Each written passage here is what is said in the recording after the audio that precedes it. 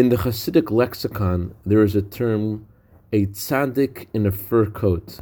That refers to someone who looks at the world and says, "Well, I can't give warmth to the entire world. I could only warm up one teeny tiny corner of the world. It's too small for me. So I'll just put on my fur coat and warm up myself." Good morning.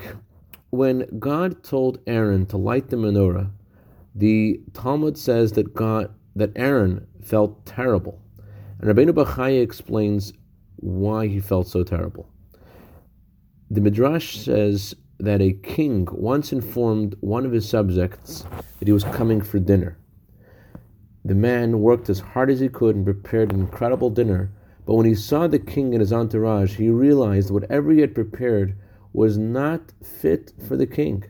And so he quickly wrapped up the whole dinner, and when the king came to the door, there was nothing on the table. And the king asked, "Why is there no dinner?" And he explained, "Your Majesty, I have nothing that could possibly honor the king." The king responded, "Doesn't matter. I love you and I want something from your table."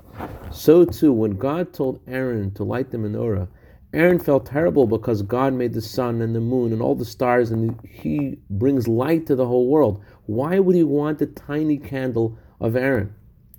And yet God says, "No, I want your candle. It's your candle that's meaningful to me."